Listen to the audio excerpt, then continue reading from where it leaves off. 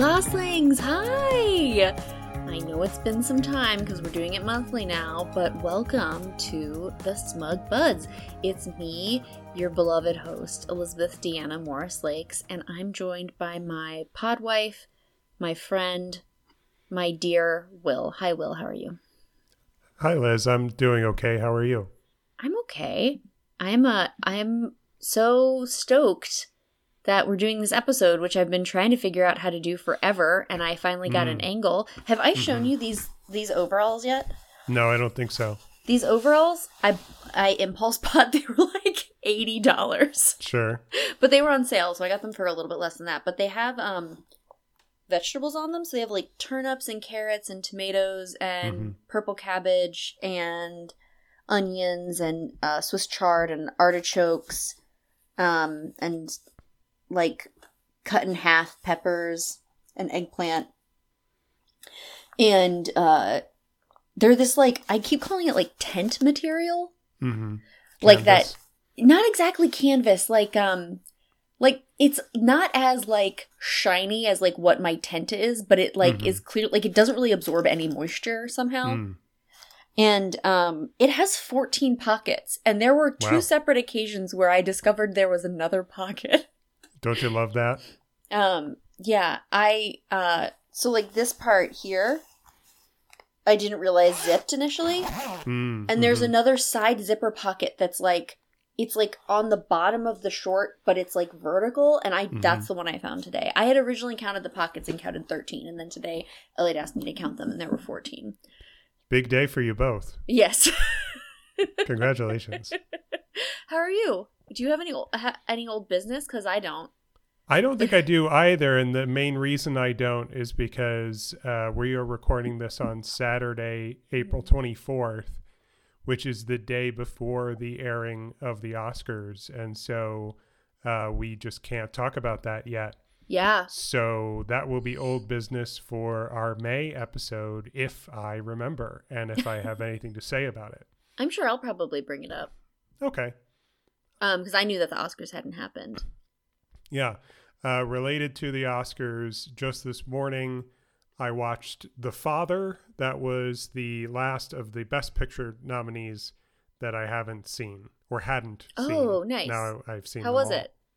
It's very good. It's extremely sad. Of course. But it is not as melodramatic as perhaps it could have been, because it gives you a lot to think about. And that kind of tempered my feelings in a good way, because if my feelings were not tempered, I think it would have been overwhelming and saccharine, and I would not have thought it was so successful. But I think it is interesting and successful, partly because it gives you some intellectual stimuli, and also because it's in a lot of ways the sort of cinematic language of it is that of a horror movie. Oh, okay. Rather That's interesting. in a not in a in your face kind of a way, but in a a creeping sort of subtle way. That's Kenny's, as we've discussed many times, sort of favorite part of horror is like the creepingness of it, the sort of that, like I would even like maybe describe it as like the sublime, which like we don't which people think of as being like a positive thing, but really is like sort of a all-encompassing terror. Yeah. The Father is an example of what I think of as like an actual horror movie. Like the horror is a horrific aspect of human life. Yeah. Rather than anything out of the ordinary or supernatural. Yeah. And it's also, it's got two nominated performances for a good reason. There are excellent performances by an excellent cast. So watch it sometime if you don't mind crying a lot, which I'm sure you would. Yeah, I don't mind crying most of the time. Though sometimes I do have to be like, this is sad. This is like actually sad. Not somebody that I knew, but one of my coworkers died this week of coronavirus. This week? Yeah. So you say coworker, how close are we talking? So somebody that I like saw all of the time, like in the halls, and occasionally would like see him present at a meeting, and I knew who he was. Right. But no, not somebody that I'm super close to. But not an everyday working alongside kind of collaborative coworker. Yeah. And it's particularly hard because, and I don't even know if I mentioned this on the podcast when it happened, but like less than a year ago, this same general group lost another guy, not from coronavirus. You remember this? I do remember this. I was going to say this conversation feels familiar, and that is the reason why. Yeah. So that guy just had a heart attack, but both of these people had been working at my job for like over 20 years. And so it's like a lot of the people, so it's besides the fact that it's in like basically the same group, they've now also just lost all of this like institutional knowledge too, which is like one of those things where it's like not the point, and yet here these people's lives are going to be harder now, like just in their day-to-day work life, and it'll be this like terrible reminder as why their lives are harder. But he had his funeral, not his funeral, but his like work memorial thing, like our like remembrance meeting or whatever the hell. And I went to I was a lot closer with the guy who died last year. He was like super nice to me, and would come talk to me about stuff he just thought was interesting sometimes. So I went to his stuff. But this guy, I was trying to figure out if I was going to go, and I finally just decided, you know what? I'm going to cry like a lot, even though I didn't know this guy that well, because I'm going to see my coworkers upset.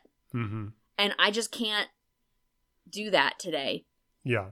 Which is fine. It's not like they needed me there or something, but with that many pockets in your overalls, you can't add that to the equation today of all days.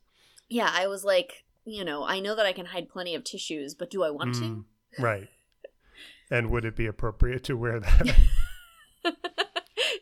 I did wear this sometimes when I don't have meetings, I'll wear things like this if I know nobody's going to see me. Yeah, of course. But yeah, it's like, it sucks, Yeah. It wasn't like, it didn't make this week hard. It just like was one of those things that was like, oh, right, we're like in an active hellscape. Yeah. It's funny how adaptable and resilient we are. Not you and I specifically, but people, humans, yeah. And so sometimes it takes reminders sometimes of how hellish conditions actually are. I say all the time that we're so resilient and so fragile. Like we can. I just think all the time about how like, I created a human in my body and got him out of my body and it didn't break me. But I took a step down a damn stair and couldn't walk. Yeah, that effed you up for a while. Oh, God, yeah. Thank you for bringing it back to a sort of light comedic perspective despite the heavy subject matter. So yeah, do you want to get into the episode? I'm happy to. Should I say what your topic is? Yes. So for about as long as we've been doing this, you have threatened, if I may say, to do an episode about Degrassi. Is it Degrassi or Degrassi? It's Degrassi. It's Degrassi, right? Yeah. Like Nevada. Yeah. But that's such a huge topic. Yes. And so specifically what you want to talk about is a particular character from Degrassi, The Next Generation. The character called Paige. New year, new look, new Paige. I'm all ears. So I want to preface this whole episode by giving a content warning that we are going to be speaking generally about sexual assault because Paige was sexually assaulted. And we're also going to bring up some of the other sort of heavy topics, just generally that happen in Degrassi. So if that's not something you're in the mood for, we'll see you in a month. go, buy some overalls and count the pockets. Yes. Hopefully they have 14. So what's your baseline for this, besides that I've been talking about it for years? I think my baseline, I texted you today. Yes. You were texting me, sort of reminding me of what to watch or expanding on what you had sent me earlier. And I sent back, have you ever seen Wheels Ontario from Kroll Show? Kroll Show was a sketch comedy show on Comedy Central, created by Nick Kroll, and all of it was parodies of television shows, mostly reality television shows. But Wheels Ontario, which was like they all were recurring sketches, was a parody of Degrassi. And my baseline is that when I first saw that, I didn't get the joke at first. Even though rewatching it today, it is so completely obvious. Well, and it's funny. But you have to have the context. You have to know a little bit about Degrassi to get why they would write this material, which it is a very funny parody of Degrassi. And so that's my baseline, is that I knew of its existence, but I never ever watched it. And yet watching the episodes that you asked me to watch, I felt as if I had seen it before. And I don't know if it's just because of what I've heard about it from you, or because, in fact, in my life, I have seen an episode or two and just forgotten. Yeah, that makes sense. So I watched the first little clip of Wheels Ontario, by the way, and I actually didn't think it was that good of it actually didn't scream Degrassi to me in terms of Okay, let me be more specific. The take of Wheels Ontario, yes, is, in my opinion, yes, it is what it is like to watch Degrassi as an American. The joke is the characters and everything in the environment of the show keep constantly reminding you that they're in Canada. And Degrassi is Canadian. Yes, it is. Which is going to be actually important to And in Wheels Ontario, they talk about taking each other to the poutine dance. Yeah. And Nick Kroll, just who's playing a teenager entering a new high school, just fires off a line about how our National Health Service will pay for abortions, and which is also something we're going to be talking about today. I figured, that's the joke. The joke is not to be. The joke is not what SNL would do, which is just to take a scene from Degrassi and rewrite each line so that there was ostensibly a joke in it. Oh, yeah, I just I guess if I had seen that without having read that it was supposed to be a parody of Degrassi, I don't think I would have been this is a parody of Degrassi. I think it is, with my limited knowledge of Degrassi and rewatching it today, I think it is beat for beat, it is a very good parody. They just made a funny choice, which is, the joke is really that we dialed the Canada stuff all the way up. But underneath that, there's also some stuff in the way that the theme song starts and in the way that it says "to be continued" at the end of the sketch. That it is a faithful parody in some ways. Okay, let me give you, what is Degrassi? I have a bullet point outline again today. Please. What is Degrassi? So Degrassi I would describe as a Canadian teen drama, or dramedy, I guess, because it's definitely supposed to be funny sometimes too. Can I say soap opera? Sure, yeah. It strikes me as being a soap opera aimed at children. Yeah.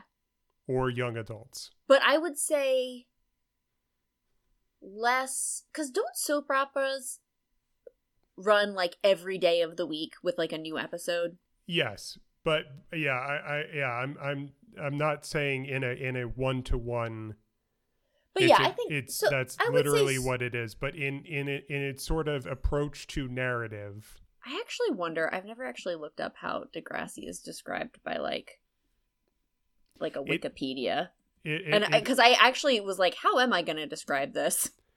It has soapy elements. Yes. Okay. So if you just search Degrassi, it is described as a teen drama franchise. So yeah, that's soap opera.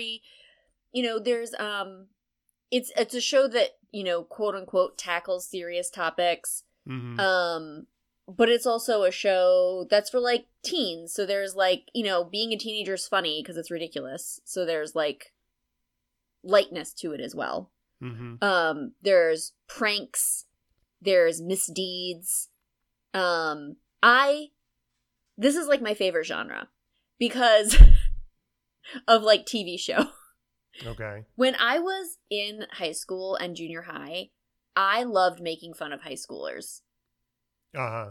That's why I loved this show so much when I was a kid. Is it seemed like, I don't know why, but like Degrassi specifically seemed to like take itself like the appropriate, feels like it takes itself the appropriate amount of serious and not serious at the same time. Does that make sense? Yeah. And I think maybe this might have also been true that like I was one of the only people I knew that watched Degrassi. So it wasn't like Glee, where there were a bunch of people who watched Glee and they were like really annoying, if I'm being honest. Okay. And people so you knew personally, or are you talking about... Yeah, like people I went to school with. Okay. And they'd be Glee? Like, oh my God, did you see Glee? And I'd be like, no. Okay. Except I watched for that Glee one... we were peers when Glee was on the air. Really? Did it last a long time? It did, but also okay, here's how I remember Glee. Okay. I remember Glee as a show that was on when I was in college. That's funny. I remember watching it mainly as a freshman, but I remember it being a fairly new show. Like maybe it was in its second season. And there was at least a year or more where I watched You're it. Right. Dana watched it. Sarah right. watched it. Glee, I don't know why I remembered Glee being in high school. You're right. It came out in 2009. Yeah. There were 121 episodes though. There were a lot of episodes. And I stopped watching, but I think I made it like 4 seasons in before I stopped watching. Yeah, that would have been 2012, so approximately. Okay, then there were people I knew in college who watched Glee who annoyed me. Or maybe it was people from high school who annoyed me, but it was online. And that's why I was asking in person, because I thought you might have been thinking of people online, or just forgetting that you were talking about me and our friends. Okay, no. You guys weren't annoying. It was these people that would be like, the people that annoyed me who talked about Glee were like people who were like analyzing the way that they covered the songs. Yeah. Like theater kids that would be like, oh my God, they did such a good job, or oh my God, I can't believe they did it that way. That's the best thing to talk about. I remember Gary Fink speaking on Glee. Really? That would be a show he would watch for some reason, and you'd maybe it was.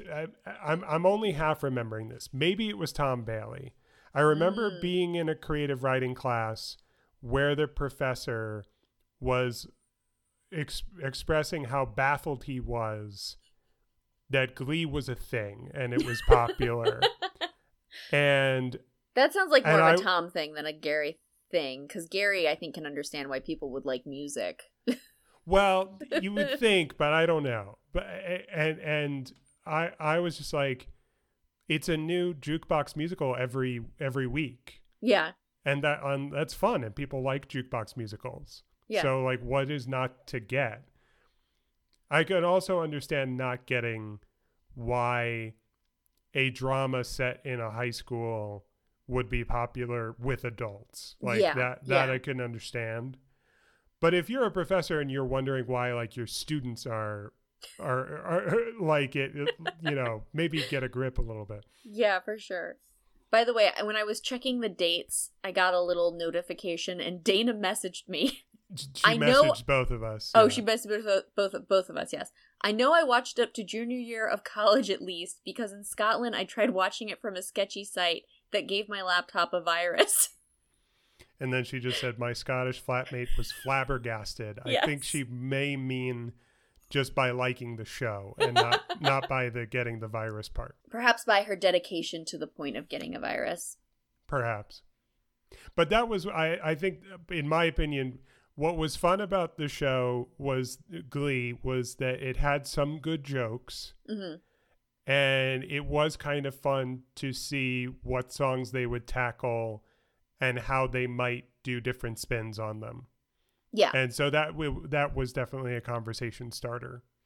Yeah, I guess part of what I was trying to say was that, like, I didn't have to share Degrassi with anyone. Mm-hmm.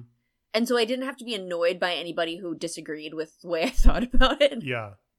And even now, like, I know Degrassi was, like, wildly popular, but when I was trying to look up, because it went forever. Like, the last season of the Degrassi that started with the Degrassi in 2002, mm-hmm. The Degrassi The Next Generation, it was like 2017. Yeah.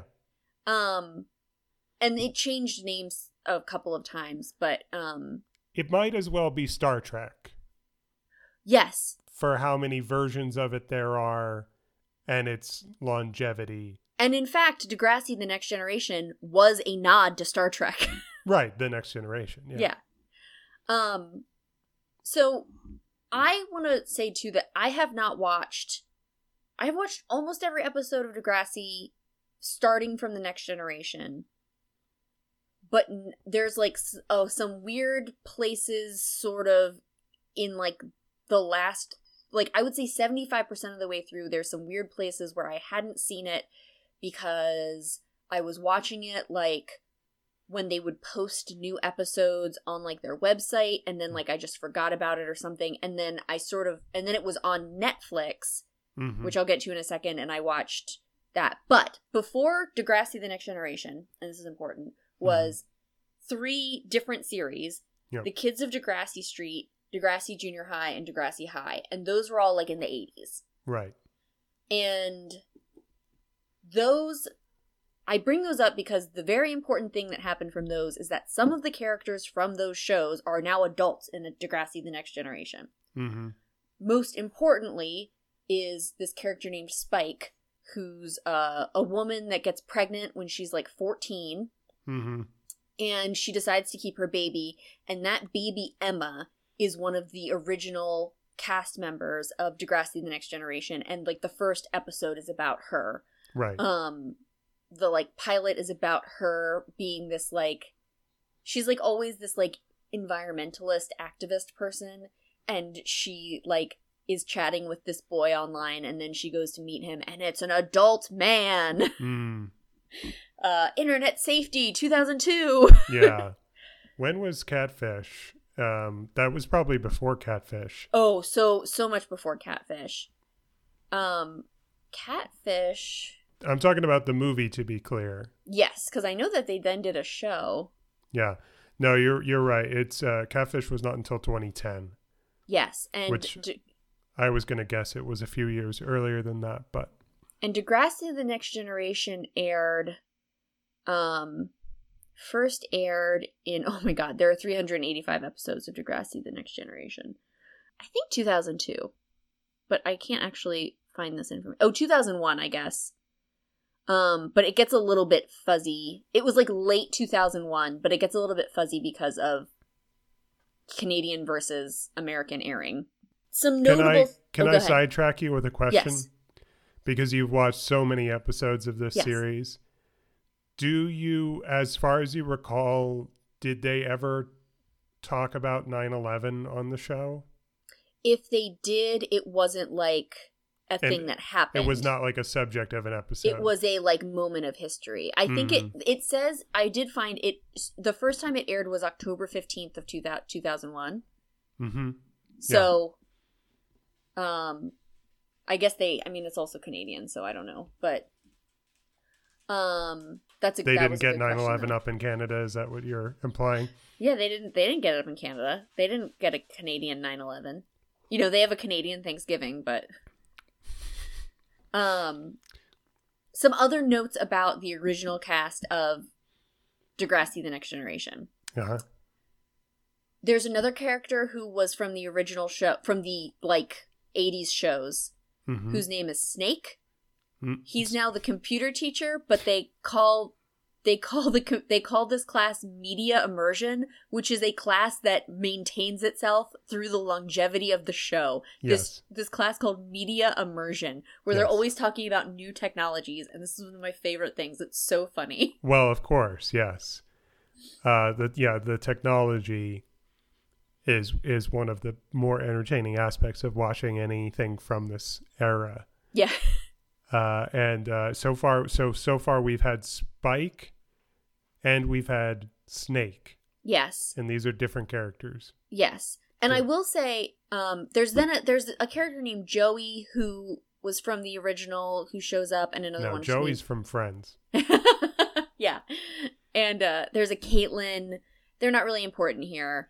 The original, there's actually not that many nicknames in the Next Generation show. The one exception is this character Spinner, who we'll be talking about Spinner. Yes. The other notable thing is Aubrey Graham plays Jimmy Brooks. Mm-hmm. Aubrey Graham, better known as, I don't remember. Drake. Oh, right. Yes. I knew that. I had forgotten. So Drake sort of recently released a song called I'm Upset. When I say sort of recently, I mean within the past like 3 or 4 years, which was a Degrassi reunion. So he filmed the music video on the Degrassi set, right, and brought back a bunch of the cast.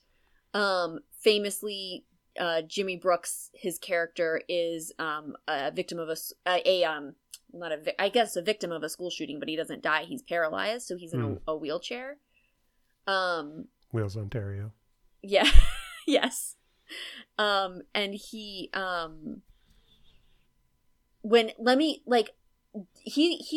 feel like I want to spend one more moment on, even though he's not really relevant to this episode, which is that because I watched this show essentially from the beginning, like I think I started watching it before the first season was over, even if I hadn't gotten access to it right away.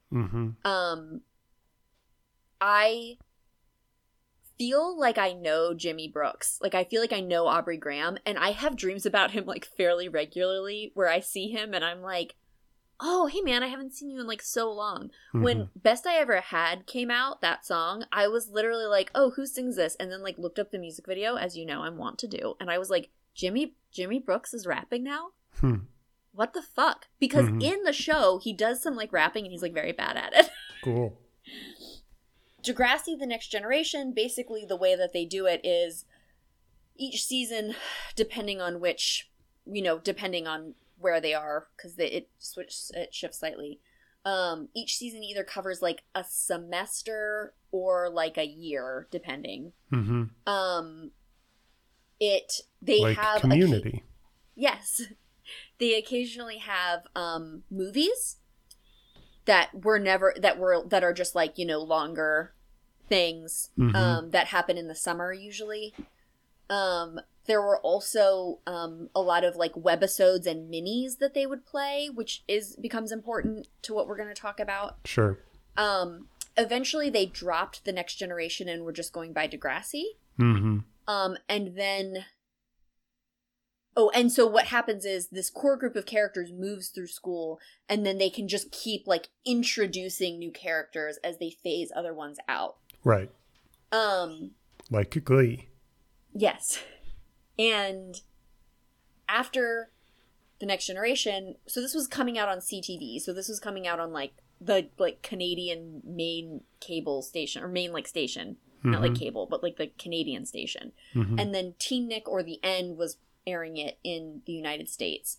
And eventually CTV dropped it and Netflix picked it up, I think for 3 seasons, and that was called Degrassi Next Class. That's the sort of baseline of like what we're dealing with here. Mm-hmm. Why did I want to talk about Degrassi? What is so special to me? The thing I want to talk about with Degrassi, my sort of thesis, is that even though it's like a fun show and it's a silly show, and it definitely, like I said, has mishaps and misdeeds and stuff like that, I think it's a show that holds up better than like any other show in this genre, in the genre. Rest in peace, Alex Trebek.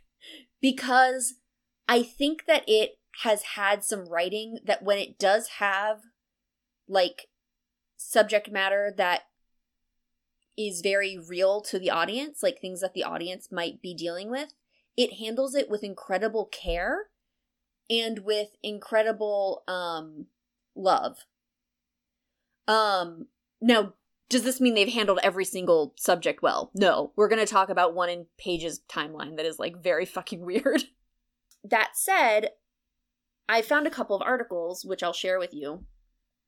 And it's one of those things where oftentimes because they opened the door even to thinking about things this way, these actors have said, like, I've been getting letters for years that said, because you just even let me know this was a way I could think about it, I was able to, like, be myself more, basically. Mm-hmm. Mm-hmm. And I think we know very well that there's a lot of shows that have and still do take these sort of, like, really high emotion topics and, are either very restrictive, or they'll sort of like, maybe propose a thesis about like a good, healthy way to think about it and then just sort of like undercut it at the end. Or they're forced to by the network, which is something we're going to be talking about too. Like a very important part about the show is that it's Canadian. Okay. Because that is how a lot of this stuff was able to happen. Right. So how are we going to do this? We're going to look at the arc, the sort of many arcs of one character, Paige Michalchuk. So, Paige is introduced iconically in the first episode. She's wearing like a very early 2000s little crop top, like belly shirt and like a cute little pair of jeans. And she's wearing these like rimless sunglasses. Mm-hmm. And I think it's Ashley says to her, "Oh, Paige, you look different," or something like that. And Paige says, very famously, "New year, new look, new Paige." Yes. Paige's personality is like very Miss Piggy. Mm. And I say this in like the most loving way possible. Mm-hmm. To the point that her like, she even uses like French sort of in a silly way, sort of like Miss Piggy will be like, "Moi." Mm-hmm. She's very like, she's blonde, she's the popular one, she's very outspoken, she sees what she wants and she tries to get it. She's at least early on, she's like a little bit mean, but never like, and sometimes cruel, but never like to the point that you're like, oh, she's a bad person. Mm-hmm. She really fiercely loves her friends. She's not that kind of like mean girl that's like playing her friends off of one another, really. Like the people that she's mean to are people that she's just sort of like running into in the halls. And she's a go-getter. She like starts the Spirit Squad, which is their cheerleaders, but they specifically go with Spirit Squad so that they're not cheerleaders because they want to be like a little bit different or whatever. Mm-hmm. And then the first big arc that she gets is one of the like loudest, most, I think, memorable arcs of the whole show, mm-hmm. Which is when she is sexually assaulted. Mm-hmm. And I had you watch this episode, and you watched this episode, right? Yes, part one of a two-parter. Yeah. You asked me before we started recording, did I watch the episodes you sent? Yes. I sent you 2 episodes and then said, if you have time, watch like 10 minutes of this other episode. So I said yes, and I also said that's the short answer, mm-hmm. and that I would give you the long answer on mic. Yes, please. And the long answer is, do you remember when you did the music video episode? Uh-huh. And you compiled maybe conservatively 100 music videos? Yes. and offered them up to me to watch beforehand. And what did I do? I watched them at top speed. Oh, did you watch this fast? I watched it on, yes, it was all on YouTube, right? To be fair, I did not give you very much material. It's not on Netflix anymore. It's enough. It's enough. The baseline is zero material. That's typical for an episode of this podcast. I gave you 2 20-minute episodes and then said if you Degrassi, have 10... The Next Generation. And then I said and it's if you 2021 and I'm 31 years old. Oh my God. I watched them at 2 times speed. Uh-huh. And I did little skips when there was like a B plot going on. Yes, which is totally fine. Yeah. Yeah. So I watched the 3 episodes and I watched them in maybe under 30 minutes. Yeah, and also for people listening, all of Degrassi, The Next Generation is on YouTube. And that rules. That's how I've been rewatching all of it. Sure. And then Next Class, of course, is still on Netflix because it was a Netflix show. Mm-hmm. So this is where we are with Paige. So Paige, I guess now is 14 at this point. It's season 2. It starts out with them in junior high and transitions them into being in high school, and then we just stay in high school for the duration of the series. I'm pretty sure in the second episode you had me watch, she says, I was 15. Okay, so she's 15. Referring to the events of the first episode you had me watch. Yes. So she's 15. And this episode... So let me go through what happens in the episode. So in the episode, Paige is on the Spirit Squad. And it starts, they're watching a soccer game, football game, they might say, in Canada. I actually don't know what they call it in Canada. And there's this character, Dean, that she has her eye on. And I want to talk really quickly about the casting of Dean, because I think that this is something really interesting they did. So pretty much all of these characters at least start out the ages that they're playing when they're playing them. So some characters, like, depending on how long it takes them to get through... So, like, Spinner's character is on for, like, so long. He's, like, I think the original cast member that's on the longest. Mm-hmm. And he clearly at some point is playing older than he's supposed to be on the show. I'm so surprised. I look at that actor and that character and I think, man, this guy's going places. I can't believe that he stuck around for so long, that he wasn't pulled away to an illustrious movie career. Well, and, you know, that's the other thing, too, is, like, a lot of these actors and actresses, you know, they are teenagers, so a lot of them don't stay in acting and they never really planned to. Yeah, you know what I mean? Like, it's something that they're doing as a young person and then they move on.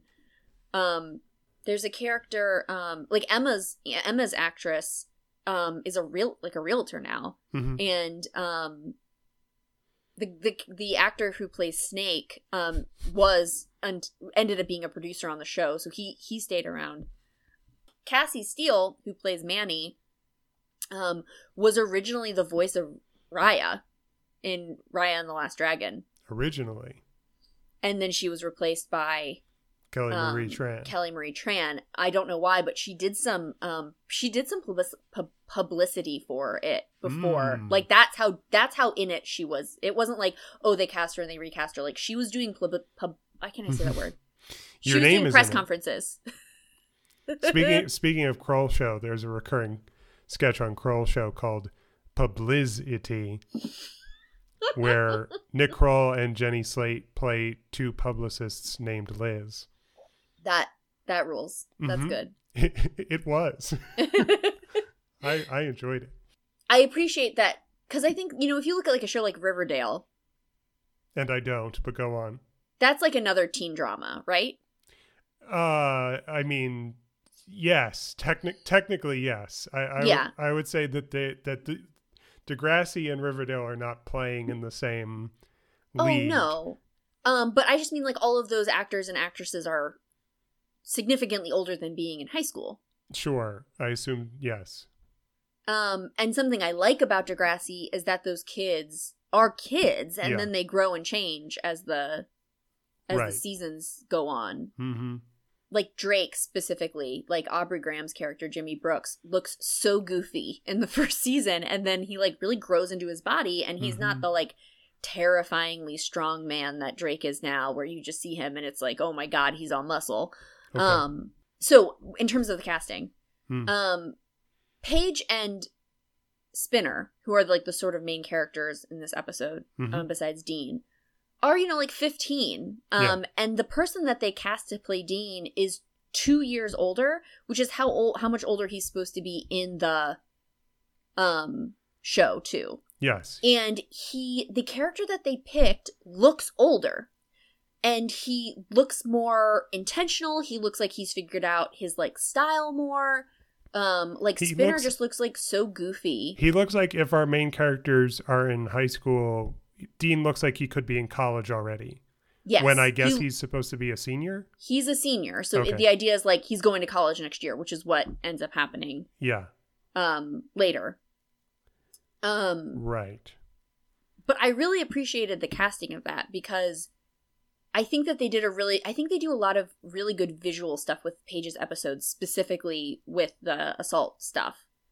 And so she sees this guy. She's like, that's who I want. I'm going to get him. Mm-hmm. She and Spinner have sort of been like flirty. But she's like, no, Spinner's a goofball, which he is. I'm going for Dean. Mm-hmm. After the soccer game, a couple of really important things happen. Mm-hmm. The first is that Spinner's like, I'm asking Paige out. I won the game. He like shot the winning goal. He's like, I won the game. Mm-hmm. This is when I go for it. Yes. Paige like is like me on the night Barack Obama was elected president. That was my winning goal. Yes, it was. You really did that all yourself. Hey, it was the first time I voted. I didn't hurt. Based on my age, I was the appropriate age to be voting for the first time. I like the idea that you were like, once I was in the game, there was no stopping me. Hey, I moved from New York to Pennsylvania, and then I voted. And by the way, later, I moved to Ohio, and I voted there. Mm-hmm. And P.S., I live in Arizona now. Mm-hmm. That's right. I vote here now. Mm-hmm. What went blue recently? Just saying. Right. They have this interaction where Paige basically lies and says, I was going to hang out with you, but I can't hang out with you because my grandma's sick.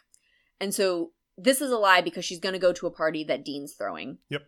She goes out with Hazel. She gets these shoes, right? She's like, I wanted these shoes. She's like, I'm going to look so hot in these shoes. Hazel's her friend. Yes. They get all dolled up. They're looking sexy as hell, right? They're like ready for this party. 15-year-olds, yep. Yes. They are feeling fly, feeling good about themselves. They show up at the party. It's 2002. It's loud. Yeah. Maybe. It's loud. There's music playing. Mm-hmm. Cell phones like barely have text messaging. Right. People barely have cell phones. She's like flirting it up with Dean, flirting it up with Dean, flirting it up with Dean. She like has a couple missteps, but she like brings it back.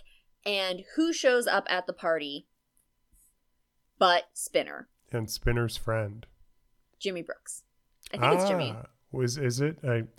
I wouldn't recognize Drake if I saw him, so you can tell me that, and I cannot verify. I think he shows up with Jimmy because he and Jimmy are best friends. Okay. In the I'm Upset music video, as a side note, it starts out with Drake like trying on a suit at like a very expensive suitery. That's not the word. No, sure. And it suddenly, after maybe 15 or 20 seconds, cuts to someone coming through a dressing room in a suit, say, in the sort of motion of like, how do I look? And that person is Spinner. It's the character who plays Spinner Mason. And that's when you know what the music video is going to be. Mm-hmm. Because they're best friends. Yes. Which I thought was, it's a really sweet music video to watch, honestly. I'm sure it is. At this moment, Paige is like, I'm here to get Dean. I can't be seen by Spinner. Yep. I'm going to try to get Dean to take me upstairs. Right. Which she does. To hide from Spinner. And also because she wants to get with Dean, so she sort of has to hasten this along, right? Right. There's no more flirting openly. She's got to get out of the way, and she's got to make her move. Right. They get upstairs. start making out. She's like so happy. Like you can see how happy she is. She's like, I saw what I wanted. I went for it and I got it. I win. Mm-hmm. And I'm not going to get too much into this because I don't want to upset anybody, but they start kissing. She says, slow down. He doesn't. Becomes very clear that he's going to try to have sex with her when he takes out a condom.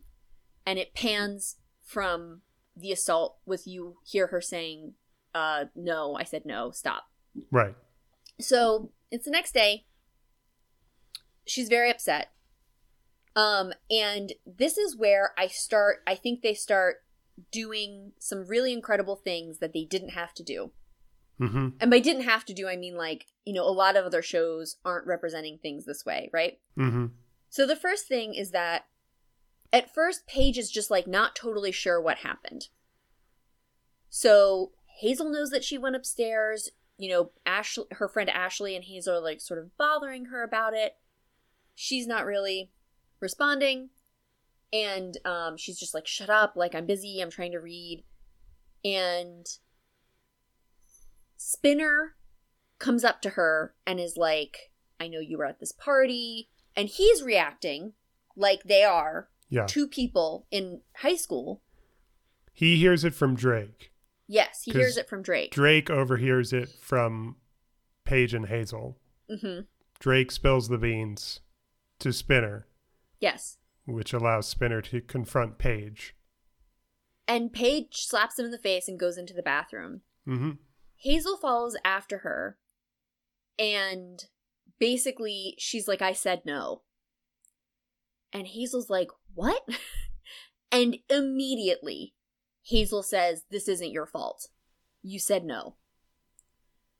And part of what is so incredible about this whole thing is that Paige is not the likable victim, right?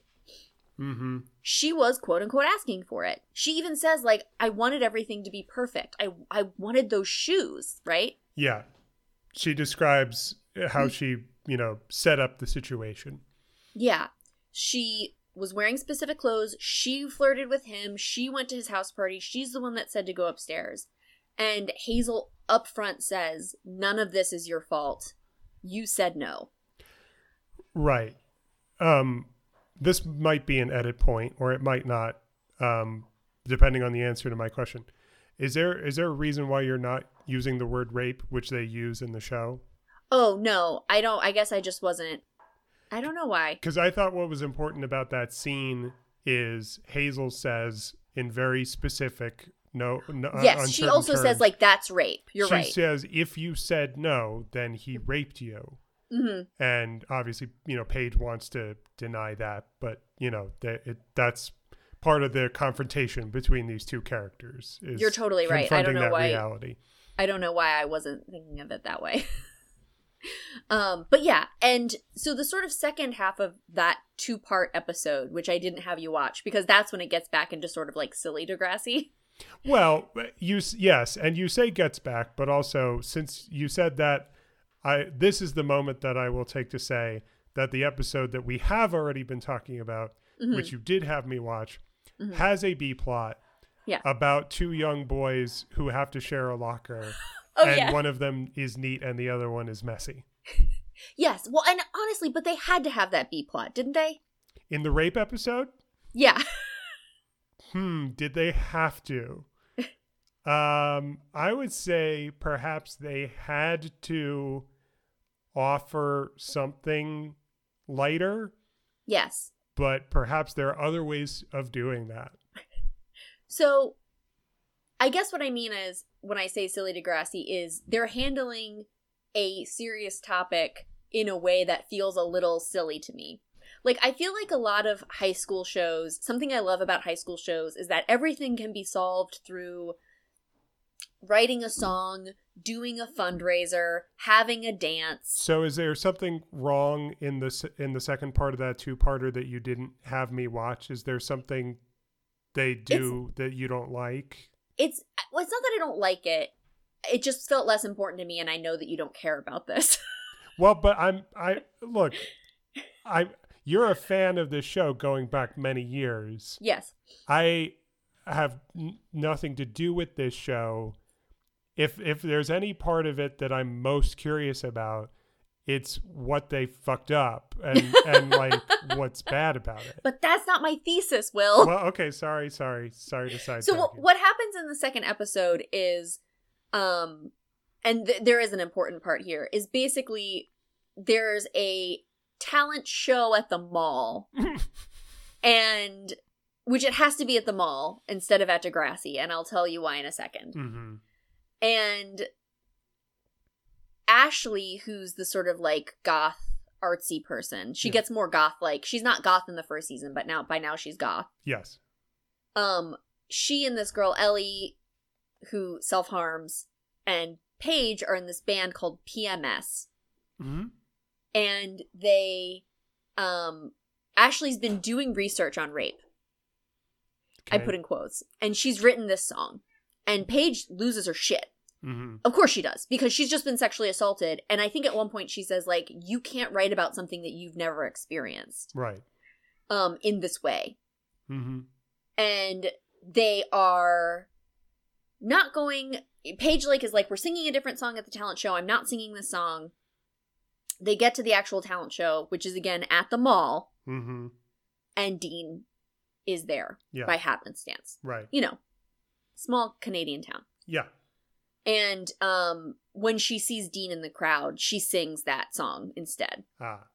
Now, the conclusion to this episode, which is important, is that it's at that point that Paige says, I need to tell an adult that this happened to me. Report it, yeah. And so she tells Miss Sauvé, who's the counselor. Mm-hmm. And Miss Sauvé, you know, the question of whether or not they're going to press charges is up in the air for a while. She doesn't want to right away. Right. But now she's seeing the school therapist about this, so that's good. So that's like the first episode, the first sort of like part of this arc. Right. Which I think that they handle really well because, like I said, I'm not saying that they did the most meaningful thing, but this is a show that teenagers and young people are watching. Mm-hmm. And in a world where we know how pervasive rape culture is even now, here's this one person who was very clearly assaulted, who did everything wrong, quote unquote, like should have been able to prevent their assault, being told this isn't your fault. Right. But it's not just the 2-episode arc that makes this arc so important. Mm-hmm. It's the fact that this follows her. And in fact, when they went into this arc, I found this article about this, which I'll put in the show notes. They said to Lauren Collins, who plays Paige, this isn't going to be a single episode, it happens, it's done, it's never come up again. Because they know that's not how this works. Mm-hmm. And so this is something that, much like it would in real life, the trauma of this follows her over the next few seasons. Right. So the next sort of time this comes up is something I didn't have you watch because it's less important, which is that because there's about 20 students that go to each of these schools, which you wouldn't have seen any of this, but anytime they have a graduation episode, it looks fucking hilarious. Mm-hmm. It's like, oh, there were 10 people in this class. Right. Where's everybody else? Because there's like 20 people in each classroom when they're in a classroom setting. Why are there only 10 people graduating? Mm-hmm. And like literally it's in like an auditorium where there's like maybe 30 people. Yeah. And so because of this, everybody plays every sport. And so it's basketball season, baby, and Dean's on the team. Dean goes to another school though, right? Dean is on the basketball team. Right. That they're going to be playing. Playing against, right, got it. In like some sort of finals or championship. Mm-hmm. And Paige, if you'll remember, is on the spirit squad. Yeah. And so the short version of what happens is that kid that had to share the locker who cut the sleeve off, his name's JT, he's this like little guy. The messy one. Yeah, the messy one. He's got this big crush on Paige, which is like not going to happen, but he's the mascot. Yes. And Paige basically starts having panic attacks because Dean is around. Mm-hmm. And that character Manny, played by Cassie Steele, starts flirting with him. Paige tries to like warn him, like, which is another thing, like this concept of like a whisper network comes up. Warn her. Yeah, warn her. Manny's basically like, no, you're just jealous that he's paying attention to me. And she's like, oh no. And you can see that she's really affected by the fact that this guy who hurt her in this really like specific way is there. Eventually she admits to JT what he did, and JT like tries to beat him up. And then at this point Spinner finds out, because now she and Spinner are dating. Mm-hmm. Spinner finds out, and then he tries to beat up Dean. Sure. Not the best response. But, and I'm going to get to this later, I think it goes, I think something else that they do really well in this is how they have the other students react to this information. Mm-hmm. But we'll talk about that more with the last part.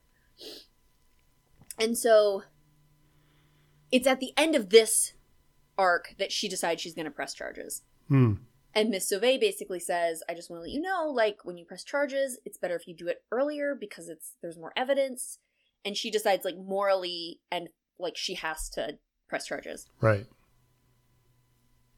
So, that's season 3. Season 4. What happens in season 4? I re-enter because you asked me to watch both parts of a two-parter. Yes. Which is when they go to court. Yes. So they go to court, and this is another time that I think they do something like really great with the styling. So again, you have Dean, who's like, he's a freshman in college. It also comes up that like Dean is like has a fair amount of wealth. So Paige isn't poor by any means, but class does show up semi-regularly in Degrassi, and Dean clearly has a lot of money. I was skipping through the non-Paige parts, but obviously I couldn't do that perfectly. Mm-hmm.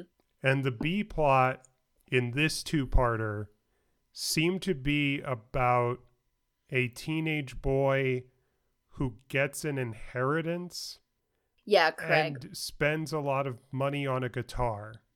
So Craig, I'm not going to get too much into Craig, but Craig's mother had him left her husband and then ended up with that Joey character, and they had a child together. Mm-hmm. Fun fact, the child is played by Cassie Steele's real little sister. Okay. And then Craig's father was abusive, and he ends up dying.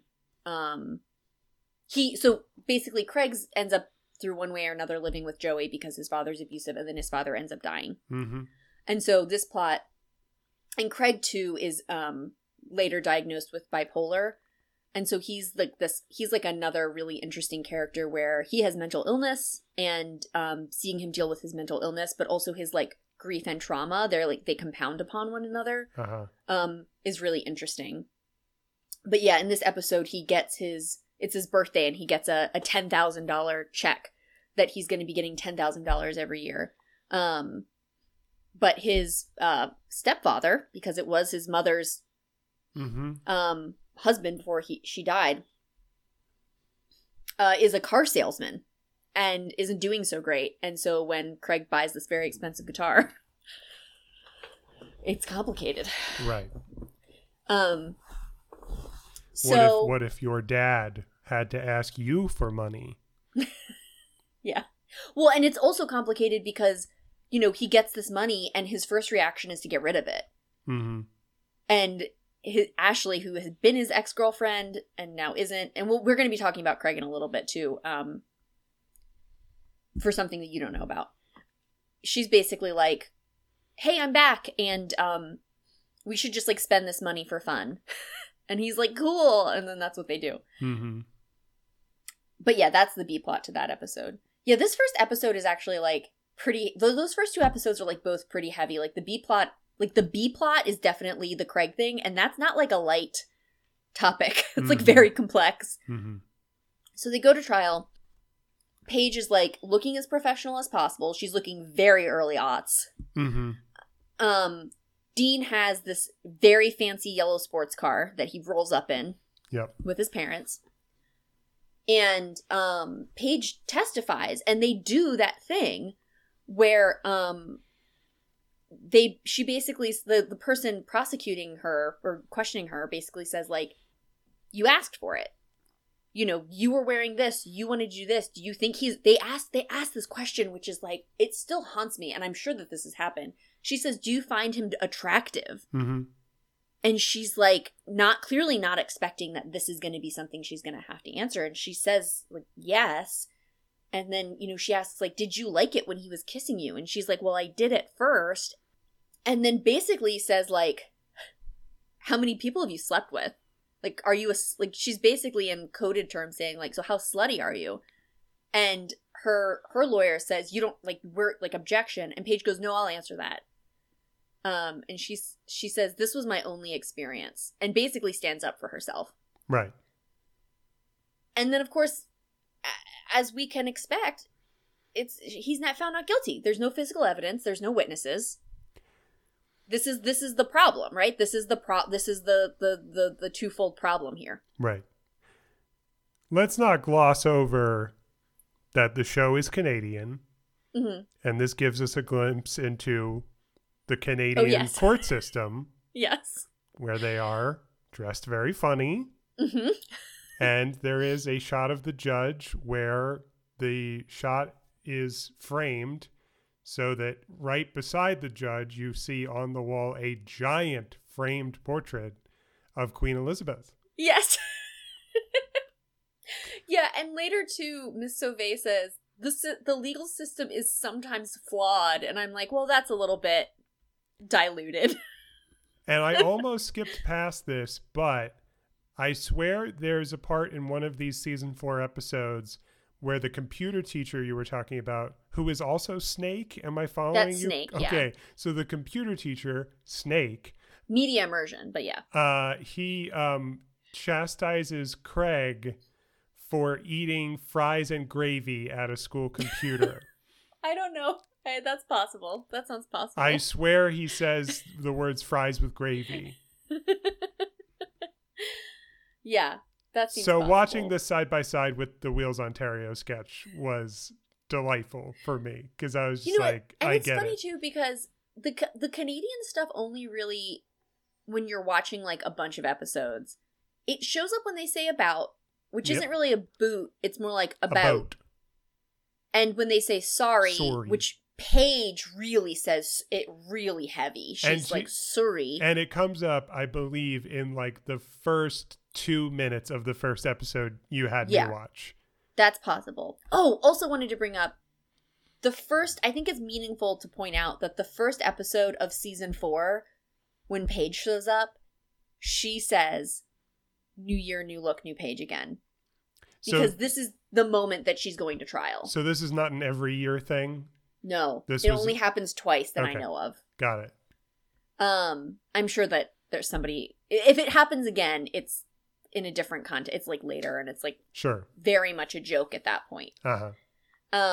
Something I will say that I think is so funny though is it's so funny to me that they introduced this character by saying new year, new look, new Paige. It's very funny. We have never seen her before. A character you are being introduced to who you've never seen before. The way you're introduced is their friend saying, you look different. Yeah. And we never see what she used to look like. Different from what? She's very upset about this. Mm-hmm. And I actually forget how that episode ends. Yeah. Like what the beat is that it ends on. I'm trying to remember now. It's after the not guilty verdict. Yeah. I think it's really shortly after that. Like, I don't think that there's like another whole scene after that. So yeah, I think it does end with the court thing. And I think it's also important to note that the judge says that this sort of testimony keeps her up at night and that she thought Paige was very brave, which I think is also an important sort of note. Mm-hmm. And then there's part 2, which I also love. And this is something that this is where I want to talk about like the other students and how they're reacting to this information. Mm-hmm. So way back in season 2, we have Hazel, who had the sense of mind to say, this isn't your fault. And I think that it's important, something that I think that the show is doing with some topics is that they do a good job of showing the way that certain people would react to things while not having that be what it's very clear that that's not what the show thinks of those things. Mm-hmm. So everyone does not know how to deal with Paige. And I think that, and Paige's assault. And I think that is very true to what would happen and what happens when young people are assaulted and then they are around their friends, their peers, you know what I mean? Mm-hmm. Because nobody's equipped to deal with it. Yeah. And I think it's really interesting then to see her friends at this party after this verdict, because they're still working in this high school mode where it's like something bad happens, so we will write a song, have a fundraiser, go to a party, have a dance. Like, that's how we solve the problem. Right. And Paige is not there, and Paige has a bit of a meltdown in this episode. Oh, sorry. I need to backtrack to the first episode of this two-parter really quick. Mm-hmm. The other important thing to note in this episode is that Spinner has purchased a car from Joey. Yeah. And he and Paige were fooling around in the car, and she essentially had a panic attack. Right. Because she she was being triggered. I think this is the place for the word triggered. Right. By her assault. So, we go, it's now nighttime, there's a party, Marco shows up, Marco's a great character, he's gay, and he's dating Paige's older brother Dylan, who's in college. Right. And so he's like, you don't have to come, but like, just come, be with us, because we're your friends and we love you. Not like you should get over it, which I think is this is what I mean when I say like these characters don't really know what to do, but they also don't downplay what she's experiencing ever, which I love. So like he doesn't say like you should just get over it and come party. He says we're like, we're your friends, come be with your friends and your brother. So she's like, I'll be down in a second. And I mean, I guess it's really obvious. I mean, I know it's obvious.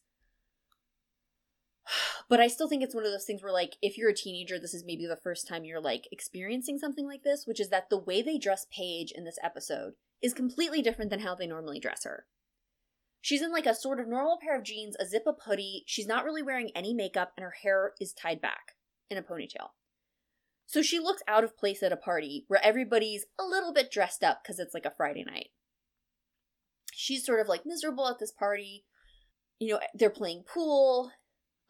It's at like Dylan's dorm, so there's like, Jimmy's there with Hazel, Marco's clearly there because he's dating Dylan, that they're all Spinner's there, they're all hanging out. She like is getting really overwhelmed and overstimulated, and then something snaps, and she, without really saying anything, goes through a whole mess of emotions, starting with, it becomes very clear, very obviously, that she feels like, well, if I'm a slut, I might as well act like a slut. So she's dancing. They can drink a little bit younger. She's still too young, but they can drink at a younger age in Canada. So there's alcohol in this dorm, which is fine for most of those people.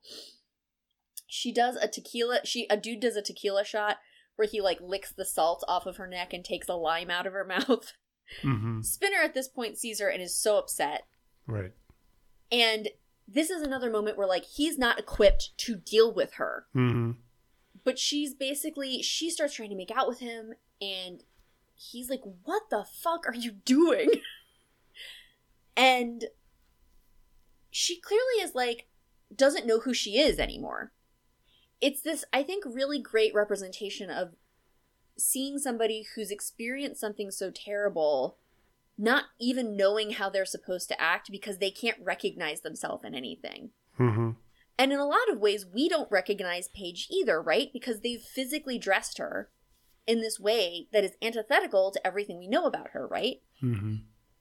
And so Spinner, this is another thing where it's like Spinner doesn't know how to deal with it, but the show still makes it clear that they're coming from a place of love. Spinner's reaction to her, like, trying to get with him isn't to be like, oh, is this, like, are we finally doing this? It's to be like, no, Paige, you're clearly not in a place to be doing this right now. Talk to me about what's happening. You know, we never said that you're this way. Why do you think this is what's happening, right? Mm-hmm. She, like, breaks up with him. You know, they're both clearly upset. He leaves, and she takes his keys. And at this point, Spinner is just like, he's like done with the situation. And so what does Paige do but go to Dean's fraternity where she knows he's pledging? She, like, lies to get in. The guy's like, are you even 19? Who's, like, at the door. And she's like, I'm 20, actually.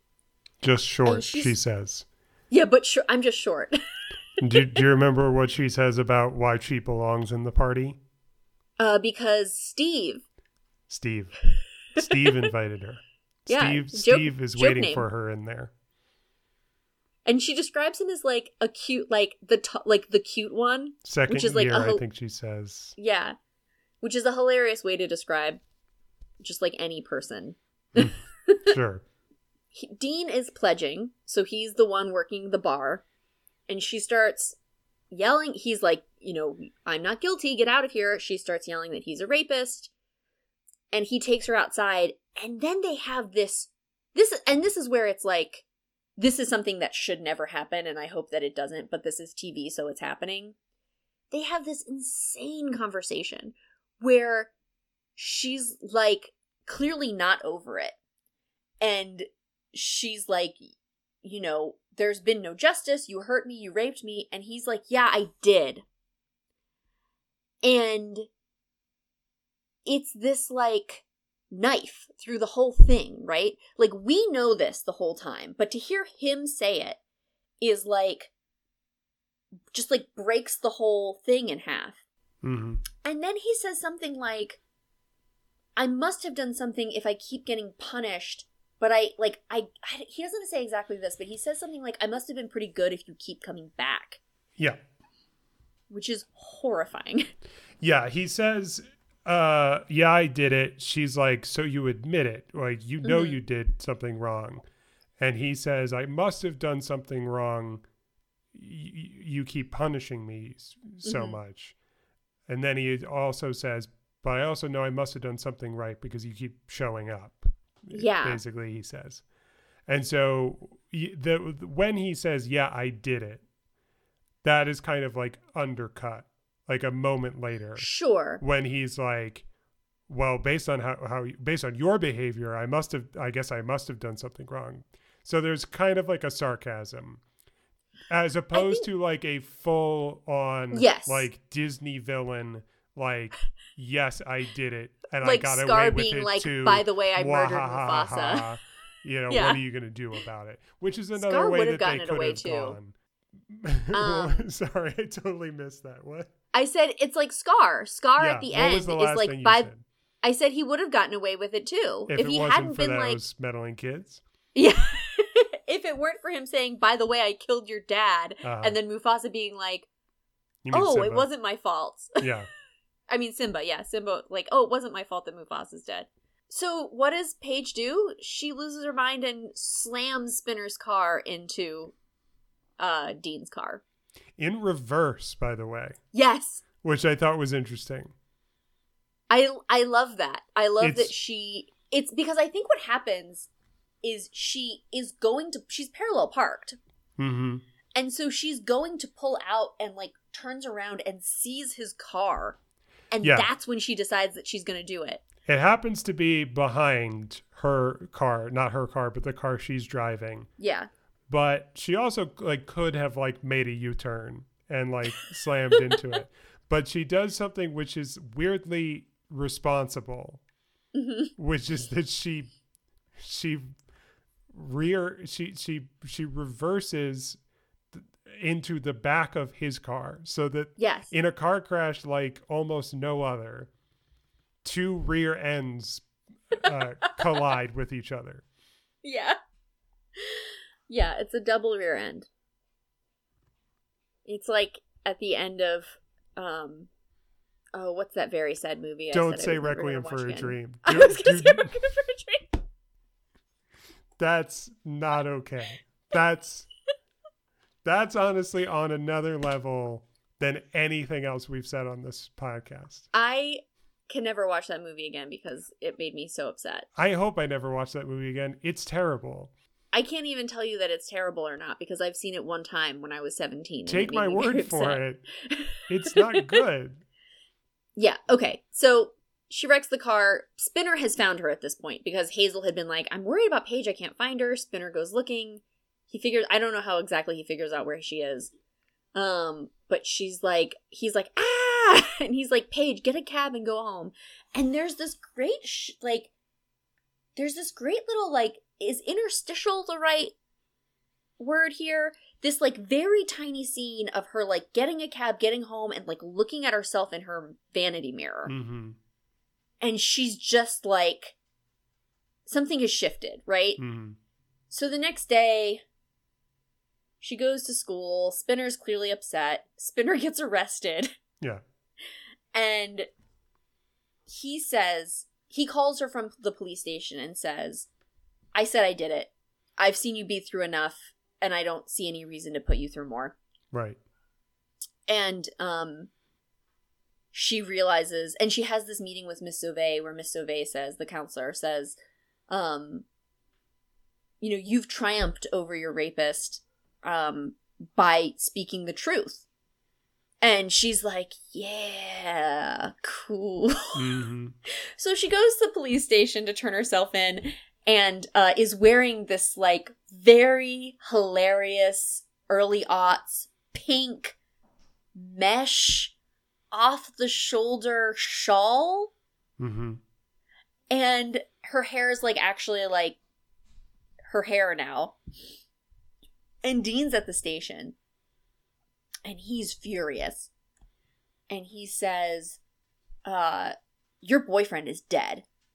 And she basically now, so, like, when we're talking about power structures, right? So, like, in the night before, when she came to, talk to him, even if he undercuts his own admission, right? He's completely in control of the narrative, right? So he can say that he did it, and then he can undercut it by saying, basically, like, whatever he wants, because he's still completely in power. Mm-hmm. And this is the point where that narrative has shifted. Paige is like, hey, sorry to tell you, but I did it. And he basically says, well, like, I'm going to get you. Like, the law's going to get you or whatever. And she's like, yeah, I'm going to turn myself in, right? I'm the one in control now. Even though I did this thing and I'm going to get in trouble, I'm the one that's going to get myself in trouble, not you. Mm-hmm. He says, I'm not done with you. She turns around and says, you know what? Well, I'm very done with you. And she turns herself in. And this whole arc, and there's also, like, a scene where she, like, sort of makes up with Spinner, and he's not, like, it's not like he's just, like, he's not vengeful, which I appreciate, but he is, like, you still hurt me. And she says that she's going to get a job. She says that, she wants to be with him, and she genuinely apologizes, and they get back together. But this whole arc, again, I still haven't seen something like this. I watch teen dramas fairly often, and I still haven't seen something that approaches it this way. And I think that that's part of the reason why I love the show so much, and why you end up loving Paige too, a character that is not likable from the beginning. Okay, yes. So what I think I hear you saying is that what is remarkable about this whole arc and this part of this one show is that it does a narrative about this topic in a way that you don't see other shows do, even though you've watched other shows that easily could have, based on the type of show that they are. And I'm trying to put my finger on what is unique about it. I definitely heard you loud and clear when you said, like Paige is not the typical victim because she's not the most likable, not the most sympathetic of characters at the start. Mm-hmm. So that's different. That's part of it. I think it's that they take the lasting effects of it so seriously. Uh-huh. So this is over 3 seasons. Right. And it comes up later too. It's just like not a major episode point. Yeah. It's not like the A plot of the episode. Right. But then it's also the way in which the other students are reacting to and trying to support Paige, even in their failings. Mm-hmm. Like Kenny said earlier, he was like, when they fail, it's not because they're malicious. It's because they're teenagers. Mm-hmm. And like, this is like a very different show, but I think it's a good example. And I haven't watched the show, but like just knowing the plot points, I think it's a good example, which is that show 13 Reasons Why. Uh-huh. Which is about somebody who's assaulted and then dies by suicide. Right. And that show is looking purely at this assault. And it's this like... and yet it's this like... not everybody hates the show. Everybody who's looked at this show critically that is coming at it from like a self-harm perspective and a sexual assault perspective is like, they did all of this wrong. Right. Like, all of this is not good and not helpful to people. Yes. I think also something that I like about Degrassi is, like, I've picked out this one arc to talk about first, but it's one arc of many arcs. And so, clearly things are going to be higher tension and more condensed because it's a 22-minute block and because it's a TV show. But these are mostly the things that happen to the characters in Degrassi are very often things that very likely could have happened or did happen to people that you know when you're a teenager. Right. There's some outlandishness for sure. We're about to get to something incredibly outlandish. Okay. But the parts that need to be taken seriously, I think, are handled with a care that isn't the same in other shows that I've seen. Mm-hmm. Okay, what did you want to get to next? Okay, so the other great thing about Paige as a complex character is Paige is the first bisexual in Degrassi. Okay. And this is how we find out that she's bisexual. Mm-hmm. Okay, so this is something that I could have had you watch these episodes, but I wanted to tell you, and maybe, I'm assuming you haven't run into this. Do you know who's the biggest fan of Degrassi? Like a real life person? No, not off the top of my head. Kevin Smith. Yes, I did know that. I did okay. In fact know that. Yes. It's been a while since I've thought about that, but there was a solid few years where I was very in the pocket for Kevin Smith, mainly as a podcaster. And yeah, that makes sense. And secondarily as a filmmaker. So, as a filmmaker... Did you ever watch Veronica Mars? No, I didn't. Oh, okay. I know I probably should. There's not one but two people who make things like movies and TV shows who were such a fan of Veronica Mars that they appeared on it. And really? one of them is Kevin Smith. Uh-huh. And that kind of tracks because he has been on camera many times. Mm-hmm. The other one is Joss Whedon. Oh. Who like plays a like clerk at like a car rental place in one scene in Veronica Mars, and he has like dialogue. That's incredible. What a weird thing. Yeah. So this is Kevin Smith showing up with the guy who plays Jay. Yep, Jason Mewes.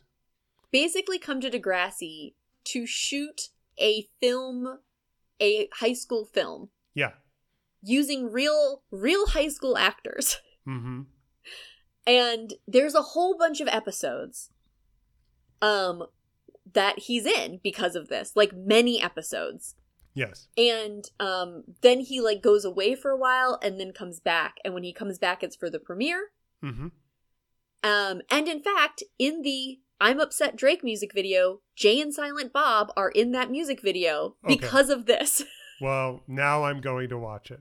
I did not think I was going to watch that, but now I will. And so it's the premiere, and Paige had broken her leg. And so she had been in the movie, and Kevin Smith tells her, I'm sorry, but I did cut you out completely, which she's not happy about. Uh-huh. And she, ironically, that it came to this, got a job, like she said she was going to, seasons before, at the movie theater, where she has become friends with this woman, Alex Nunez, who is like one of the poor, trashy Degrassi students. She actually ends up staying for an extra year because she needs extra classes to graduate, and she's trying to bring up her GPA or something. For the listener, Liz did finger quotes when she said poor, trashy. Yes. She's referred to as like trailer trash, like in this series of episodes, for example. Mm-hmm. Alex has been dating this guy, also named Jay. Jay, very small note. So she and Jay broke up, even though they're like really good friends, because Jay was going down to the ravine, which is sort of the like backwoods hangout place, and there had been all these girls giving him BJs, and then he would give them these like rubber bracelets. One of which was Emma, that girl who's the sort of was the baby in the original Degrassi and was the starting point of this series. Mm-hmm. And she has this incredible line where she gets everybody gets gonorrhea because they've all been giving this guy blowjobs. Like a bunch of people get gonorrhea. Mm-hmm. And she looks at him and says, "You gave me a social disease." Okay. Which is so funny. So anyway, they've broken up. Alex and Paige are getting to be better and better friends. They end up going to the premiere together. There's some other less interesting B-plot stuff. And it's so flirty. Alex is like pushing her hair behind her ear. Big Faith Buffy vibes, by the way. Alex is very much a Faith. Mm-hmm. Like darker hair, slightly darker complexion. At one point they go to the after party, which is lame, but there's like a VIP after party which they get into through like pretending to be lesbians, which I'm putting in quotes. And they're like dancing on the floor together, and which is like a very Faith Buffy thing. Mm-hmm. You know, as I'm sure you know, Faith Buffy dancing on the dance floor at the Bronze is iconic. Yes, I can picture it. They are going to go back to Paige's house, but Alex wants to get different shoes. They go back to Alex's apartment, I guess. And her mom's passed out on the couch, and this is when things might have been hinted at before, but Alex's mom has very clearly been drinking. She's like holding a beer and has clearly passed out. Her boyfriend Chad had passed out many hours ago. Paige ends up sitting with her mom for a while and talking. Alex is like very nervous about this. Chad wakes up, the boyfriend, and starts screaming, and Alex is trying to get Paige out of there before she sees anything. There's a bit of a kerfuffle, and Alex ends up slammed to the floor and bruises her arm. Hurts her arm a little bit. And then it cuts to Paige's room, and they make out, and then it's very weird, and Paige is losing her mind. And this is, I'm bringing up this arc because something that they do that's great with this arc is that Paige is clearly struggling with what she is now that she clearly likes Alex, right? But Paige's dating of Alex, which happens twice, they date and then they break up and then they date later, is never treated as like a phase. Mm-hmm. Like, it's never like, oh, this is just her, like, phase of being with a woman. It's, like, pretty much always like, no, you're probably just bisexual, even though it takes her a while to get to that point. Mm-hmm. She has this hilarious conversation in Media Immersion the next day with Marco. He's the one who's gay. Yep. And she's like, hey, Marco, do you ever think about women? And he's like, did you miss all the years I dated your brother? And she's like, no, I mean, I know you like guys, but, like, do you ever, like, just, like, you, like, think about women, like, sometimes? And he's like, is there a girl that likes me? Mm-hmm. Who is it? She's like, oh, no. And basically he's like, no, I don't ever think about women. I'm gay. Mm-hmm. Like, if you're attracted to somebody, you're probably just attracted to somebody. And then the reason that she and Alex end up dating is because Kevin Smith says to her, I don't know, you guys seem really happy together, and I think, like, if you guys are happy together, you shouldn't really worry about, like, what that means for you yet. Mm-hmm. And then they date. Yeah. Now we're talking. Now I'm interested. Another character or another sort of thing that, like, hadn't really been done before, and I think they handled it really well for the most part. Mm-hmm. Some things that I don't think they handle as well with Paige that I just want to bring up really quickly before I sort of get to some meta topics. Yes. By the way. Oh, go ahead. Just by the way. Yeah. It's okay. It is a very sensitive thing to try to introduce a very young audience to topics like sexual assault. Mm-hmm. But there's obviously an understandable, valid, legitimate reason for wanting to do that, to introduce a young target audience to Kevin Smith is ill-advised if you want to. Oh, and Will, one of the characters that's in the movie that isn't like the Degrassi cast is Alanis Morissette. Yeah, because they've worked together. Yeah, and she's Canadian, right? Yeah, she is. Yeah, and she played God in Dogma. Yes. Mm-hmm. It's a weird thing to make yourself accountable for. Like, they must have, like, the writers and creators of the show, they must have gotten some letters. Like, hey, my kid is 13, loves your show, and now he just watched Chasing Amy, and he has a million questions. What the fuck? Why did you do this? I know. Well, and my kid's not allowed to watch your show anymore, for fear that Quentin Tarantino is going to do a guest spot. So something I don't love about another thing that I think that they do fuck up on Degrassi is, you know how Jason Mewes is, like, kind of a creep? Yeah, he's a creep in the show. That's funny. I mean, that's not good, but it is funny. Yes, exactly. And it's kind of like the whole time everyone's sort of like, ugh. But it's still like, dude, stop looking at these teenage girls, my dude. Mm-hmm. Who are like real life teenage girls. Not even like, right, 25-year-olds playing 16-year-olds. Not teenage like girls. Yes. So here's the arc with Paige that they do that's like confusing and bad and like you sort of like hate watch it. Mm-hmm. Which is that in between the trial and when she starts dating Alex, she has a relationship with a teacher. Oh, cool. His name's Matt Oleander.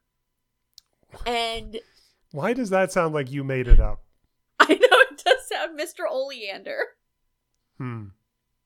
And he's like, I forget what he teaches, but is now a good time to point out that in the Oscars episode, I said Emerald Fennell was the writer-director of Promising Young Woman, and we did sounds fake. We did a whole riff on that. And by the way, to no one's surprise, I found out that it is pronounced Fennell. In my defense, it is Fennell. Yeah, why wouldn't you say which that? looks fennel? just like fennel, With an extra L. With an extra L, yes, but it resembles it, even if it's not identical to the word that I know, fennel. Mm-hmm. But also, yes, it would also be reasonable to believe that there's another way to pronounce that, and that's the other way is probably more correct. Yeah. So anyway, Mr. Oleander.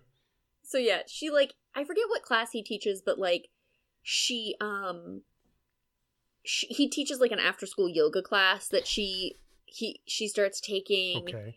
And just like, it's another thing where she sort of like really goes after him, and he's this like really goofy, he's like, I guess like moderately handsome. Like he doesn't look like and he's like a younger teacher, but he doesn't look like, he's not like the most dashing guy, but he also doesn't look like Snake does, for example. Mm-hmm.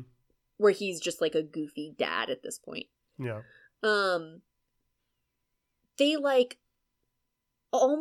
make out after a dance. At one point she goes to his apartment and it's like raining and his apartment's leaky and he's like, I'm poor. And then he like then they date for like a while. And like he goes out to he like, clearly he gets fired from school, but they're like still dating. And it's like a mess. Like that's not a great, that's like one of those ones where I'm like the thing is like when you have 385 episodes, not including I think Next Class, right, you're gonna have some misses. Yeah, like a soap opera. Yeah, like yeah, it might not be on for an hour, 4 days a week or whatever, but there's enough longevity there. Yeah, to be like, oh, they went to some weird places where like there was somebody had an evil twin. Yeah. And it's because they were scraping the bottom of the barrel of ideas because they had to. I guess I'm curious why this particular plot line comes up when it does, because there's like plenty of other stuff. So like other sort of things that happen at Degrassi. There's that school shooting, like I said. Which they also, I was about to say which they also did on Glee, but then I sort of stopped myself because I remembered how they did their school shooting episode. Oh. Which is that it was actually just a gun misfiring. Oh. At the yeah, school. no, this is like this kid Rick is like going to shoot people, and he shoots Jimmy Brooks. Yeah. Do you know who guest directed an episode of Glee? Kevin Smith? Joss Whedon. Oh, yeah, there you go. That makes sense. Maybe Kevin Smith too. I'm not aware of that. Who can say? No one. It's a mystery. People get pregnant and give up the baby for adoption. There are teachers. There's an arc later where there's a coach that's acting inappropriately with a student in a way that's very clearly bad, and it's very clearly played as bad, and it's like a much better arc. Mm-hmm. There's drug use. Spinner at one point gets cancer and starts smoking pot because the nausea medication that they give him makes him fall asleep, and he doesn't want to have to drop out of Degrassi. There's, things like cancer, infidelity, like among your parents. Emma finds her father. Oh, this is very small side note. Emma's father isn't in this thing, and it's this really weird thing where she goes to try to find her father and then finds out that he's essentially in like a assisted living facility because in the original series he did acid one night and jumped out of a building and had a head injury. Mm-hmm. But it's really funny to watch it as you're only, because there's plenty of people that watch Next Generation that only watch Next Generation. Right. So it was this weird, like, this piece of information already existed, but like it was a surprise to all of us. Right. So yeah, there's like plenty of stuff that happens. They didn't have to do this. Mm-hmm. They didn't have to do this plot line. Yeah, but there's another side to that coin, which is they did almost everything else. So how could they not do that? Yeah. So that's pretty much all I want to talk about with Paige, but I do want to bring up a couple of sort of like greater points here. Okay. The first of which is that I keep saying that like no other show has done stuff like this. Or at least, and definitely not at the time, you know what I mean? Like, some of the representation of, like, queer people especially, this was very early for that to be happening in terms of, like, media representation. When I say that it couldn't happen, the thing is literally I mean that. So, now we're going to talk about the episode, the important episode with Manny, which is, there is an episode where, Manny really, really wants to be with that Craig guy. Craig's dating Ashley. Craig and Manny end up sleeping together, and she gets pregnant. And inevitably decides to get an abortion.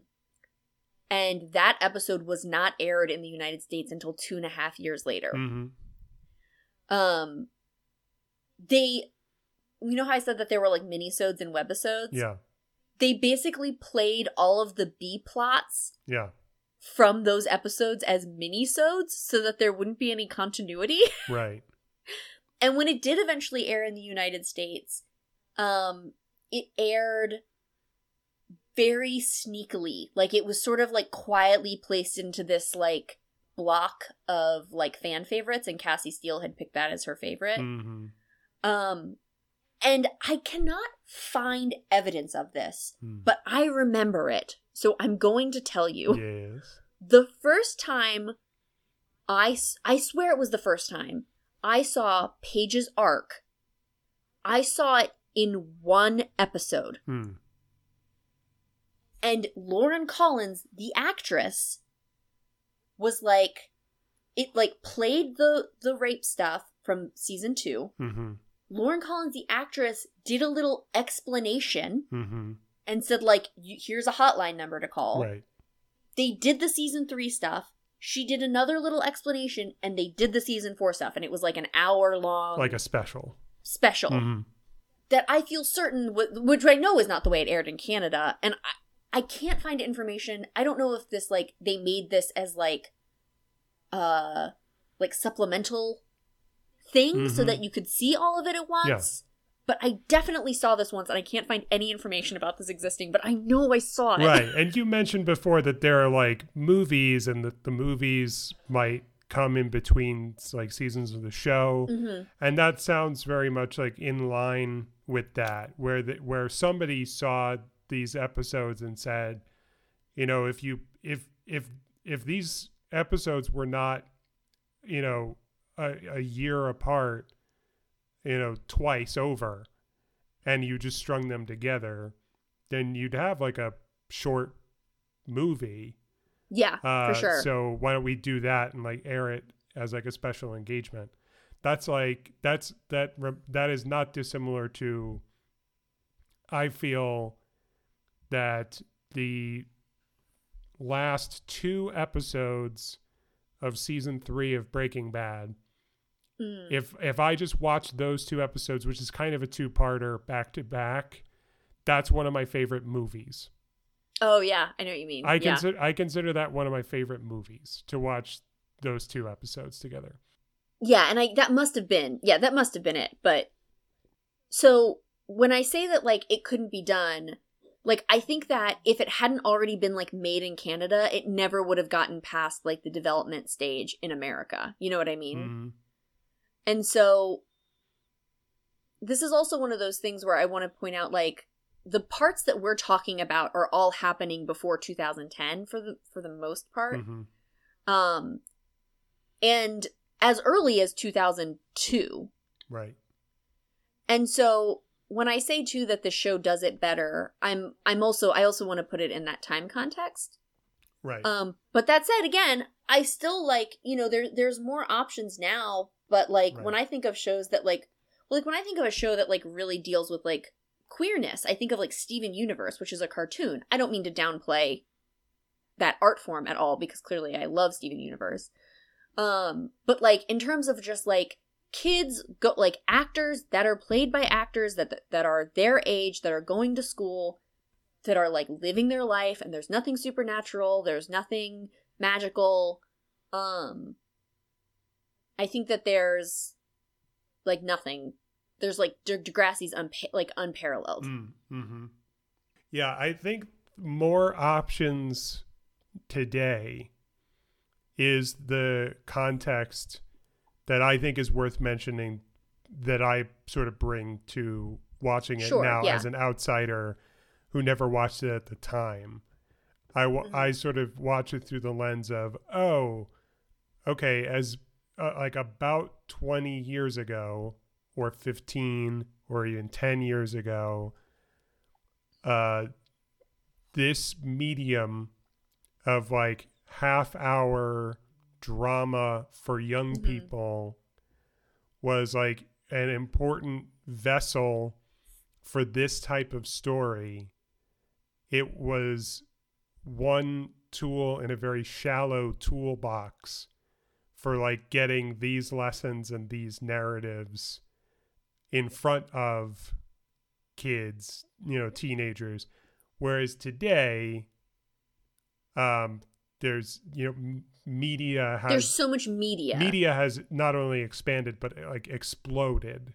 Exponentially increased. Into so many fragmented structures that that this type of show seems weird to me. It seems weirdly like an artifact that represents like, I can't believe that this was ever even considered viable. Oh really? I mean, it's just like a 22-minute TV show. That's like a very standard format. Yeah, but you had me watch the episodes that were about this like heavy topic. Oh yeah. So I sort of have it in my head that this is a show where they take very serious subject matter and they like package it for children. And this is a weird way of doing that.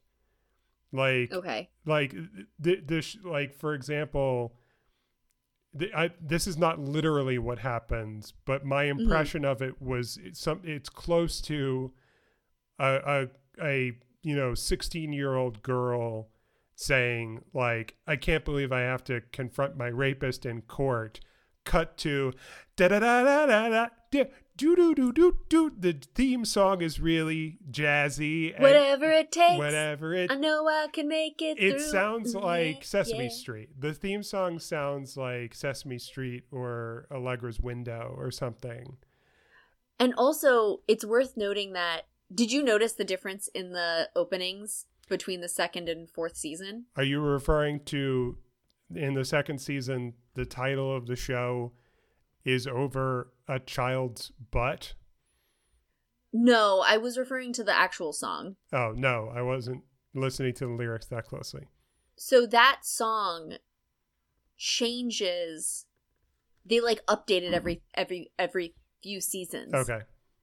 Where they change like how it's being sung and if it's being sung at all. There's like a very weird part towards the end of like Jimmy, like the Drake era, where the opening isn't that sort of like pan from character to character. It's just like everybody's faces showing up against a white background and them going like, and it's like terrible, and they got rid of it after like 2 seasons. Yeah. It's very bad. Yeah.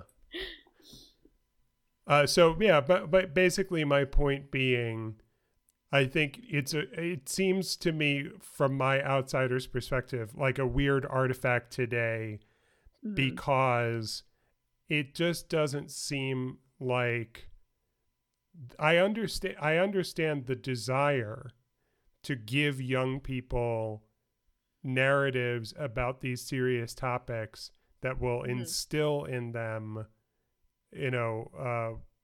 good beliefs around those topics. The it's not your fault, and because you said no, it was rape, and for a lot of young people that was probably like first exposure to that idea, and maybe they latched onto that, and that's good.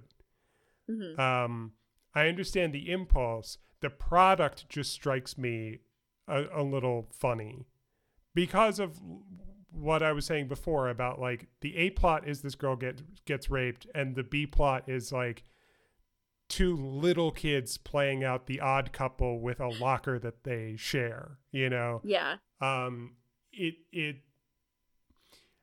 don't, in our sort of weird, fractured, exploded media landscape, I don't think we stand as much for things that like mix those tones for such a young audience. There's a little bit of whiplash in the and it, I don't know, I just don't expect something to be made for kids and to be, you know, not only addressing such serious topics, but like really like writing characters who like go through it, you know? Yeah. Rather than just like a very special episode where like a guest talks about it or something. Mm-hmm. By the way, JT gets stabbed later and dies. Wow. Yeah. I mean, that's real, like, you know, if you just took out all of the details of like the age of the characters and, you know, how they know each other and where these things take place, if you just took out the plot details, I think you could easily lay out an explanation of the show that would make someone think out of context that it was like an HBO drama. Yeah. And not a show that aired on Teen Nick. One more thing I wanted to mention that's completely unrelated, but it made me think of it when I brought up JT dying. Yes. What is her actress's name? I should know this, but I don't. There's a character, Nina Dobrev. Do you know who Nina Dobrev is? Yes, because I watched The Vampire Diaries.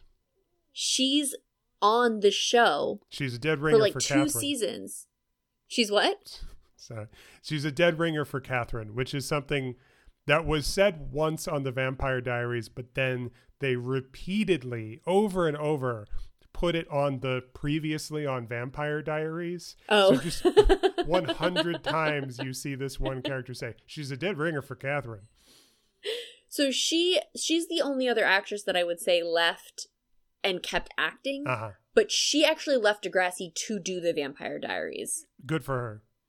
So it was not like they had to like cut her arcs, I think, a little bit shorter than they would have. Vampire Diaries, a lot like Glee for me, a show that I watched with almost equal parts sincere investment and irony, and did not see through to the end, but watched for probably almost the exact same amount of time. Like, I think I made it 4 seasons in and then abandoned ship. I think I'm going to watch The Vampire Diaries at some point. Good for you. It's something that's always sort of been on my list. Yeah. You know what I mean? Of like, this is something I can watch when I'm like doing other things and I'll feel like really good about it. I remember I'm doing that with Orange is the New Black right now. Okay. Yeah, for sure. Fair enough. I remember thinking that they made some interesting choices on Vampire Diaries. Yeah. But yeah, that's my Degrassi episode. I'm not by any standard saying the show's perfect. I think that the show is silly. But I also think that it's very careful, and I think the writing is good especially when it has to be careful. And I love it. And I enjoy talking about it with you, especially when we do get to clown on it. Yeah. So tune in to the Smug Buds next month in May, and watch us on Twitch, twitch.tv/smugbuds. We also have a YouTube page where I upload the expired Twitch VODs, not all of them, but most of them.